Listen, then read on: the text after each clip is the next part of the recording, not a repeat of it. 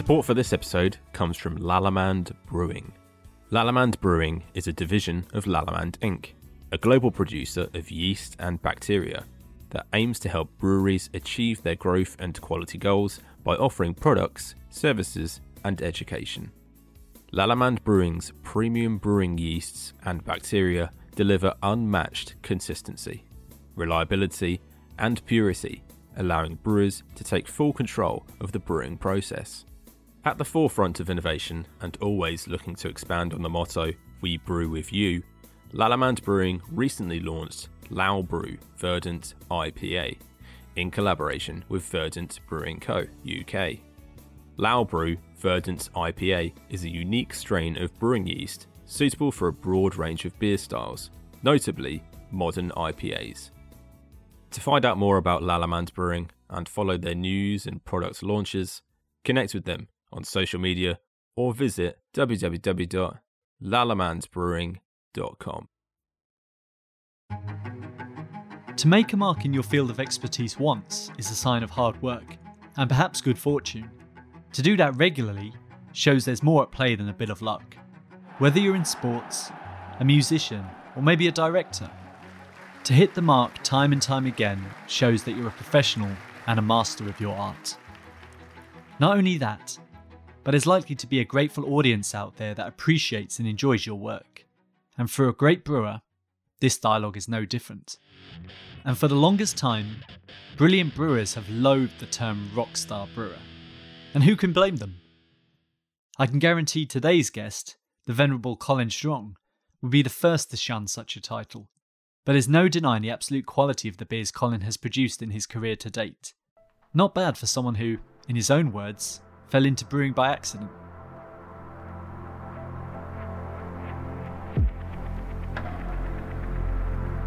Hello, and welcome to the Brewers Journal podcast. My name is Tim Sheehan, editor of the Brewers Journal.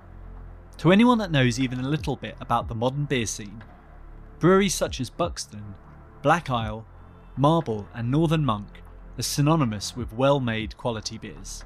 But you can add Salt Beer Factory to that list too. Founded in 2018, they're a little newer than some of the names we've just mentioned. But for a business that opened following 3 years planning, the same level of care and attention that went into the brewery build is evident in the beers they produce too. Thanks, in no small part, to head brewer Colin Strong. Following a career that has taken in those earlier breweries, Colin is now showcasing his wealth of expertise at Shipley's own Salt Beer Factory. Joining the business at the start of 2019, Colin had a good year under his belt before, like so much of the industry, had to adjust for everything that 2020 threw at him. It was crazy. We're looking back, almost exactly 1 year now. I had two other members of staff who were both put on furlough right at the start of the first lockdown because we weren't entirely sure how much work there was really going to be. So because we've got a kid and my wife was working full-time as well, we sort of went through a very odd working pattern where I was working a 4-day week, but I was working Wednesday through Saturday from 2 or 3 a.m. to midday, really. Then I'd come home, have fun. My wife would then start work after having had him in the morning because obviously there was no childcare, so that was pretty exhausting. But it meant that basically those 4 days I was in were basically transferring beer to Ossett for canning on one of those 4 days. And then on the remaining 3, brewing, double brewing pretty much every day. So, we were turning out a fair amount of beer. The team's approach to brewing in lockdown would, in part, be informed by the brewery's main sales channels. But that didn't stop them producing a variety of styles either. A little bit of a mix of both, I think. Obviously, like I say, sort of the supermarket production was really our main outlet. Obviously, we have 26 pubs in the Ossett chain, and there's 26 pubs in the Ossett estate. And sort of a bit obviously because of that, we had sort of the best part of 400 people on furlough, so we were kind of the only part of the brewery really making any money or bringing any money into the company. So the kind of pressure was on to do everything that we could to keep the cash flow looking positive. And so on the basis of that, we really, when the supermarket thing took off and I kind of became a success with them, we really pushed onto that. So that meant that for the first, maybe 3-4 months, we were alternating brewing low ABV beer, and then ICAT. So we were sort of brewing ICAT, Huckaback, Citra, ICAT, Huckaback, Citra, just basically sort of keeping the core range on the website, but meaning that we had beers we could crop yeast from, basically, just to try and keep us ticking over. So the first sort of 4 or 5 months, or pretty much the whole way through the first lockdown, we just did that. We just kept our heads down and kept making core range beers. And then as we started to head towards the lockdown break at the end of last summer, we decided that, well, for one thing, we didn't really sort of have enough low ABV stuff to kind of keep cropping yeast from in the way that we had been doing. So we decided we needed to add a little bit more of that into the range and basically try and utilize whatever free tanks we had at the time. So we have some 20 hectoliter tanks, which are single brew size. So we started brewing a couple more of our sort of Vermont session beers around that point. Then they started proving successful. We were just at that point, we'd only really launched our web shop sort of right at the start of lockdown as well. I think maybe even sort of in week 1 or 2 of lockdown was the first week that we'd gone live with it. So we'd mostly been ticking off sort of core beers through that, but then we started obviously getting these beers through, obviously without being able to keg them. It was just everything went in the can. But we noticed that these were picking up quite well and doing quite nicely. So we started trying to utilize whatever brew days we could to start making a few more interesting beers and some stuff that were off core. So we did some different hop variety stuff. And then I remember specifically having a meeting with Ned, who's the brewery manager, and just being sat with him in the office, and he was looking at me, he's like, you don't look very happy, Colin. I'm like, I'm just so sick of IPAs. Because I think for 6 months, that's literally all I'd made were like New England style IPAs. I'm just like, I'm so bored of it. We've got to brew a stout or something. So then coming into winter, obviously we were like, oh, well, come on, we've got a few brew days. We've got a couple of empty tanks. So we did start like knocking some stouts in there as well. And then I think around that point, we myself and Ned just sat down and go, let's just get back at it. Essentially, he'd said at this point, yeah, you can come back full time. We brought one of the guys back off furlough to kind of help out with movement and transfers and whatnot. And yeah, at that point, we started expanding the range again and started brewing some more one-offs and some specialty beers. And I think it was really to our benefit. Well, one, it stopped me getting unbearably bored, which was becoming a real problem. But the other was it meant we could kind of show off a few of the things that a few of the skills that we've got around the brewery and making different beer styles and exploring that. So it's been a real passion of mine. So it was a real delight for me to be able to start to hammer that back a little bit. Beers from Salt Beer Factory have garnered an ever-growing fan base, thanks to their presence on supermarket shelves. Yeah, absolutely. I think that having those sales and that direct customer relation, I mean, it's very odd that you kind of talk about the supermarkets where we're almost just like another faithless brand on the shelf. I mean, obviously, the beer sales in supermarkets is a whole different world now, but that you're almost you're selling to the uninitiated in a lot of ways. You're sort of preaching to the blind about what they shouldn't be drinking. So all you've got is your brand on the shelf, whereas the website gives you almost the exact opposite opportunity, where you can use your can designs for a little bit of customer interaction, but that the people are actually getting there and getting a little bit of personal feedback from the brewers and from the team at the brewery. So they were the two things that really pulled us through lockdown, and I thank my lucky stars that they all happened when they did, because I think we'd probably be having a conversation about how I was looking for a brewing job right now otherwise. While direct sales in supermarkets have been an invaluable route to market for Salt in these last 12 months, Colin is also clear on the key role that independent businesses play at the brewery too.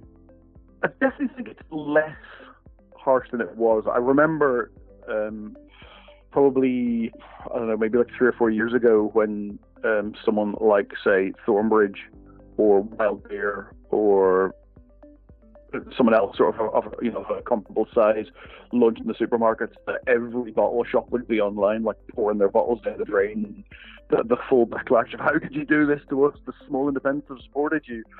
I mean, I guess I cut my teeth in brewing sort of through a lot of that as well. And I do really hold sympathy with independents. And one of the discussions that we had before we agreed to start selling to Tesco's was we actually had a company meeting where we got the office team and all of the brew team from Salt sat down at lunch together and sort of talked through the pros and cons of it. And so the original plan was that, I mean, obviously this, as I'm sure most breweries' plans were, somewhat scuppered by by lockdown was that our plan was that essentially we would move ICAT into Tesco's, but that we would replace it with kind of a rolling double IPA series that would only be available to independent bottle shops as a way of sort of compensate and to sort of show a bit of solidarity with them. Now, how many of them would have taken it up, I don't know, but I think certainly the stigma is a little bit lessened these days. I think that sort of more breweries have seen it as a really viable route to market, and especially if you look at the US model and what happens over there is that when a craft brewery not only starts to become successful, but their aim is to get their beer into supermarkets and to get the widespread. They have like massive off licenses that are huge nationwide chains where they try and really push the beer, but it's looked after very well, and it's refrigerated and all that kind of thing. So you've got reliability and the idea that the beer will be in better condition. But I think conditions are really improving, and I think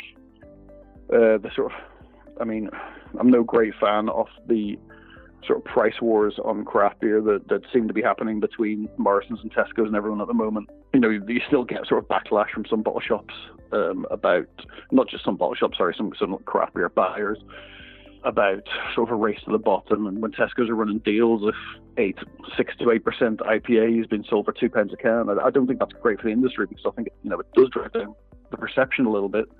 But in a lot of ways as well, those sorts of deals are helping breweries stay alive at the moment. And I think that'll be one of the most interesting things to see what the knock-on is coming out of lockdown as to how many breweries get left behind. For Colin, it's important that breweries can leverage the sales channels available to them. We can't just be selling to the bubble. We need to be selling to new customers. I'm a passionate believer and a passionate supporter of independent businesses. But what supports those independent businesses is getting people who buy mainstream brands into something else and dragging them back. And you can't do that by just sheer will alone.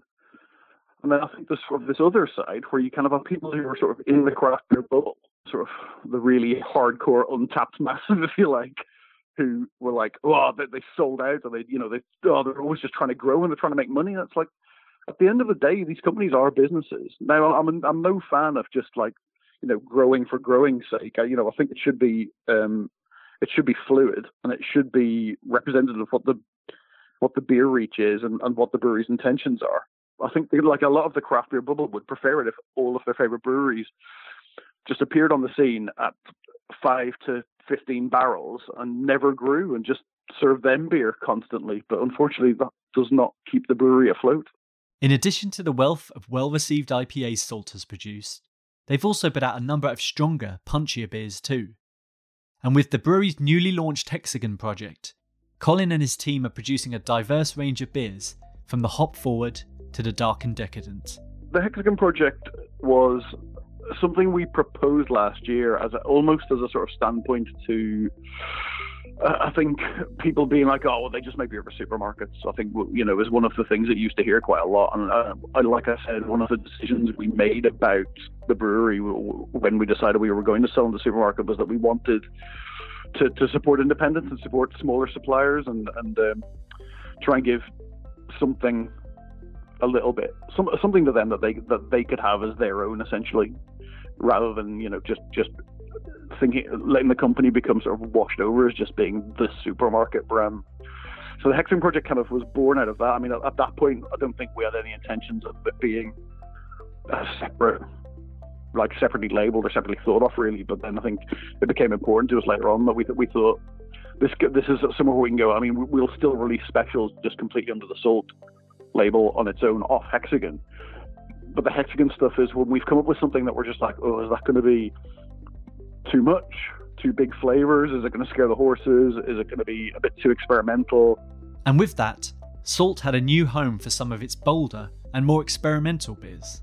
We had some expertly planned and thought through barrel-aged beers in barrel at the time, and when we were discussing sort of releasing those around Christmas, the idea came up that maybe we could do it as a separate thing that would just be sort of slightly identifiable as a separate thing to the core range, really. And the core range, I mean, is quite big and flavorful beers. That was always the intention with them. But this was almost to be sort of the chains off version of all of those. So we had, like I say, we had 2 barrel-aged beers that we were sort of waiting to do something with around that point. And then, when we got down to discussing what we were going to do with the rest of the Hexagon project, when we have a great idea, let's not get bogged down in, how much is this ingredient going to cost, or how much is that ingredient going to cost, and where are we going to put it, and what's going to happen with this, and what should this do? Just go for it. And it was kind of a vote of confidence in me and the brew team from head office and our office, just saying, we know you've got the chops to make some really amazing beers, so get all of you down there and do it. And while the Hexagon project launched with barrel-aged Baltic porters and barley wines, it's not all about high ABV releases. Sort of in terms of the beers we've released so far, there's been 3 barrel-aged beers, which we're very proud of. A sort of non-pastry stout, where we tried to use sort of real fruit instead of just using essences to try and make that really pop.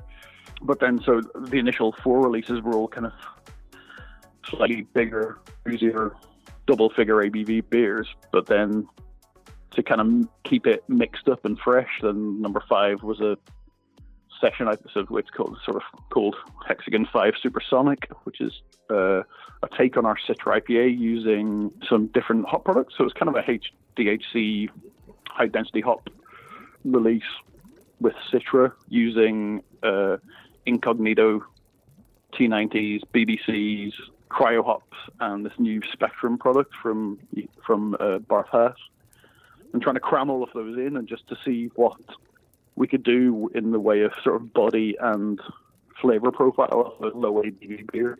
And for Colin, it was important that this strand of salt's output was anything verging on the predictable. Exactly that, and we kind of just didn't want it to become this sort of one-note thing where it was like, that's just where they release the big beers, So it was a chance as well, I guess, because we had sort of, obviously they retail at a fairly high price point, I guess.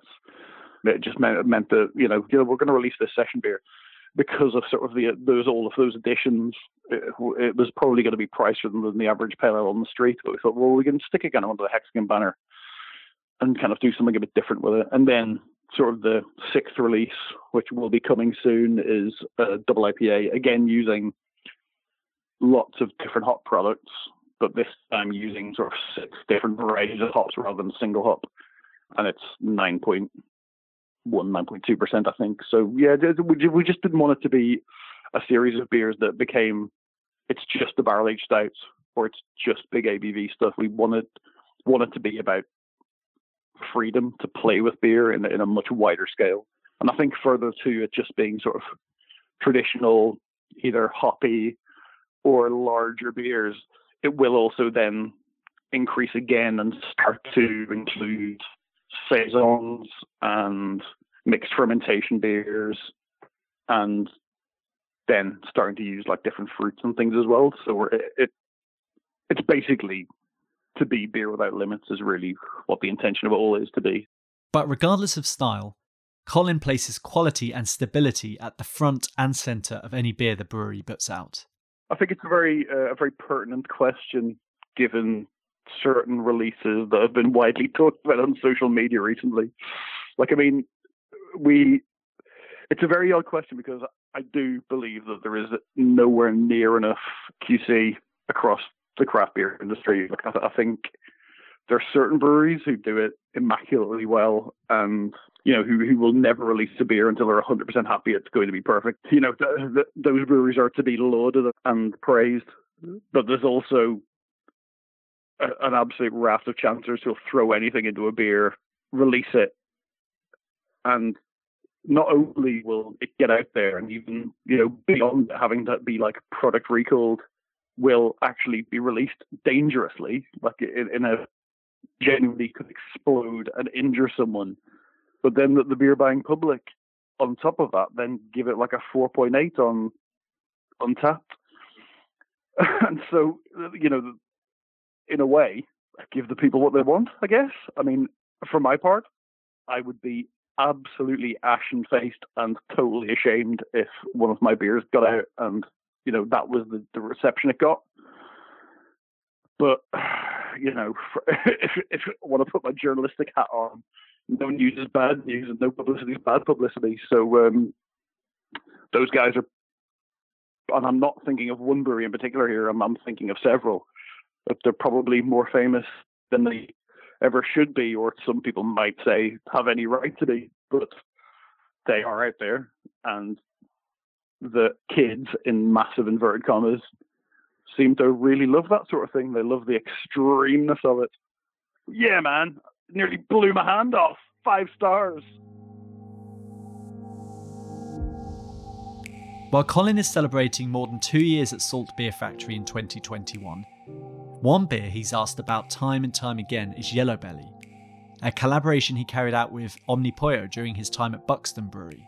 Yeah, look, I mean, I have come out against that beer a couple of times, but it's probably the slight anger that, and maybe the slight jealousy as well, that like a lot of times I meet new brewers and I'm like, oh, Yellow Belly then. I'm like, Jesus, that was years ago. Give me a break. But it was a fantastic beer. Like, I still love it to this day, and I do genuinely have a real soft spot for it, because obviously it did a lot for my career as well. But the beer itself, I think, I don't think I'd ever tasted a pastry stout until that beer was made, or maybe at least while it was in the process. I was talking to Henok at Omnipollo quite a lot about whether there were the sort of things of that style, and they were making Aeon Noah as it was at the time at Demoulin. So we were set up on the original, the second Rainbow project with Omnipollo, and genuinely the original release for that beer was going to be a beer that later got released as Stolen Fruit. So it was a much lower ABV kettle soured beer with grapefruit and grapefruit zest. Because we'd had the discussion going, everyone's going to release like a big stout, so we should release something that's almost like the polar opposite, just kind of shock. So on the day when we were brewing it, Henok came over, and myself and him went to Morrison's that morning. I mean, we had quite a lot of grapefruit and limes in, but we went to Morrison's, cleared their shelves. Like, we're going up the staff, just going, right, have you got any more in the back? Because we just were on the day, just going, fuck it, let's just go sorry, can I swear? Is that all right? Sorry. We'll just go hell for leather at it, and so we got all of the grapefruits and limes in Buxton, I think, and took them all back to the brewery. Myself and Henok and Jake, who was my assistant at the time, all sat round a table, zesting and de-juicing them while the beer was coming up to boil from kettle souring over the weekend, and then we boiled it through. But in the discussion of that day, anyway, we started talking about different beers, and we were trying a couple of different sort of Omnipollo beers and then discussing what we could do. And the original discussion was, maybe we should do something where it's like a barrel-aged beer that's never been in barrel, and also that is like 3-day-old fresh. That was the original discussion we'd had. And we got talking about these guys at the University of Stockholm, I think it was, who he was working with on some of the different flavoring ideas that they'd been talking about. So then, yeah, we hit on the idea through sort of loads of back and forth discussions about the beer being peanut and biscuits, but that was allergen free and that had never been near either peanuts or biscuits. So, yeah, so from there, I mean, the idea was to just kind of make it as big bodied, like a really big rounded monster beer. So I went away and I designed the malt grist. Henok sorted out the flavorings, and we had like a lot of back and forth discussions about what we wanted the beer to be, and then we just kind of, I guess, the wrapping became the other bit. It was actually that the day the wrapping decided, I remember very distinctly, was at Mikkeller Beer Celebration in Copenhagen, or Copenhagen Beer Celebration as it was at the time. Going down and was stood chatting with Henok and Carl there. And Henok was like, we've had an idea for the wrapper. You come in. I was like, all right, okay, let's have a chat about it. He's like, oh, no, come with me. You need to talk to Carl about it. So we walked down to Omnipollo's stand, and Carl was drawing on their little nameplate. And Henok goes, hey, Carl, show Colin what you're thinking about for the design. And he just drew this little bottle with the like Ku Klux Klan thing on. And I was like, oh my God, what? So we had a quick discussion about it. And yeah, that was where the whole thing then tied together. And it was the construct of the beer itself that was so heavily tied into the message behind this particular release. So obviously we had to list the ingredients because, it had to be released legally as a beer. But the discussion was that we wouldn't, without like really being probed or really discussing how we got the flavour in there, we weren't going to talk about it. and then that being about hiding things, and then this kind of moved on to the political system across Europe and the world at the time, where there was sort of starting to notice more and more the rise of the right wing and sort of fascism and all of these things starting to come back, and how a lot of these people, we were then talking about the polls in America where people were coming out and saying that they had voted a different way than they had, and something like 20% of people were saying they had voted for a right-wing party, but then the right-wing party were getting in with like 50 and 60% of the votes. The conversation would soon shift to the existence of the Ku Klux Klan, the supremacist terrorist group that would spread hate under the cover of disguise. It wasn't a 100% easy decision. The guys at Buxton did not want to release that label at all, and there was a lot of discussion about what we were going to do with it. The original design didn't have Yellow Belly written on the label either. It was just going to be the white bottle with the hood, and there was no way Buxton were going to allow that to be released. They didn't want it to happen at all. So the compromise was we'll have Yellow Belly written on the front, so it, in a step could be separated from that. I mean, we genuinely thought we were just going to get loads of hate mail from the US. I think there was a big part of that. We thought we'll have nail bombs arriving in the post and all that sort of business. But as far as I know, we never did. Or maybe they just kept us from it. I don't know. On the other side of the spectrum, another beer Colin is particularly proud of is a saison he produced with Arizona Wilderness. Probably my favourite beer I've ever made was Deep Rainbow Valley, which was again part of the Rainbow Project. That is a pure coincidence, but that was a collaboration with our friends Arizona Wilderness, which was a 9% saison with orange juice and Amarillo. It just worked very well. So we did two separate versions of it. In fact, so the version that went out on the Rainbow Project didn't have any Brett in it. The second one that we packaged all into 750ml bottles, we Bretted in tank. Again, it was sort of a very good timing thing where I discussed some of the Wilderness guys and we were like, right, okay, we can get some Brett, that'd be wicked. And it just so happened my friend Jay, who now works at Cloudwater, used to have Quantum Brewery over in Stockport, and he had just done 100% Brett fermented IPA. So he was like, oh yeah, just come over and you can just crop off that. So we fermented the beer out just using Saison yeast. I think it was French Saison. And then we fermented out and then added the Brettanomyces, and somewhat foolishly tried to use the Brettanomyces to bottle condition the beer, which is never great because it's a beer that a yeast that struggles sometimes, but it worked really nicely. But in the here and now, Colin is looking forward to a successful year ahead. The plan going forward this year is, at the moment, we're just advertising to hire another member for the brew team. We're looking for a lab technician, just sort of speaking obviously about QC as we have done today. We're looking to just improve our processes, improve our handling, just so that the beers can just kind of take that next step into like being really, really polished and perfect. And, hopefully absolutely shining every time someone gets their hands on them. So that's our next big thing, is we're just in the middle of that drive at the moment. And then it's just, we're basically knuckling down this year and just, going for it, striving for improvement. Obviously, we did a small expansion last year in the middle of lockdown, and we've just about hit capacity with that. So pretty much sort of, we're 4 or 5 months down the line. We've just getting ourselves into the routine of filling those tanks completely regularly. So we're just trying to make sure that the brew team are happy and comfortable and well rested, but that we're all busy and successful as well. So we're just trying to find that balance at the moment. But the plan for this year is just to improve, as it has been every year. I mean, just to kind of look at the Hexagon stuff, see what beers we really, really fancy making, if there are styles that we really want to approach, or sort of new techniques, new products that we can get in, and then that's going to be something good. And hopefully this hire will free me a little bit more time to sort of speak to suppliers and just do a little bit more research and get all of those sort of things nailed down a little bit tighter.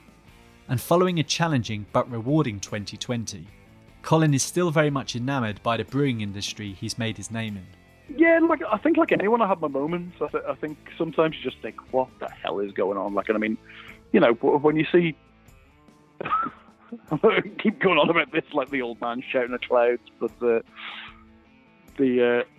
when you see sort of like beers being made there and getting released, and they're being, badly handled and infected and having to be recalled, still making like massive scores. You think, who am I doing this for? Is this for the, is this for the beer geeks anymore?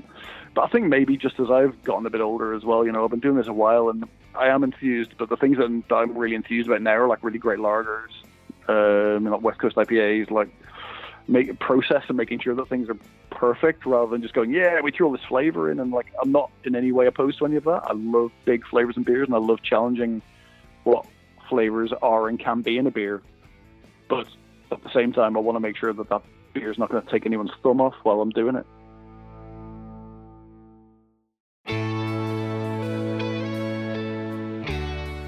The Brewers Journal podcast is a production of Reby Media. Produced and hosted by me, Tim Sheehan. Sound engineering is by Ross McPherson. Series supervision is by John Young. The executive producer is Rory Harris. And a special thank you today to Colin Strong of Salt Beer Factory.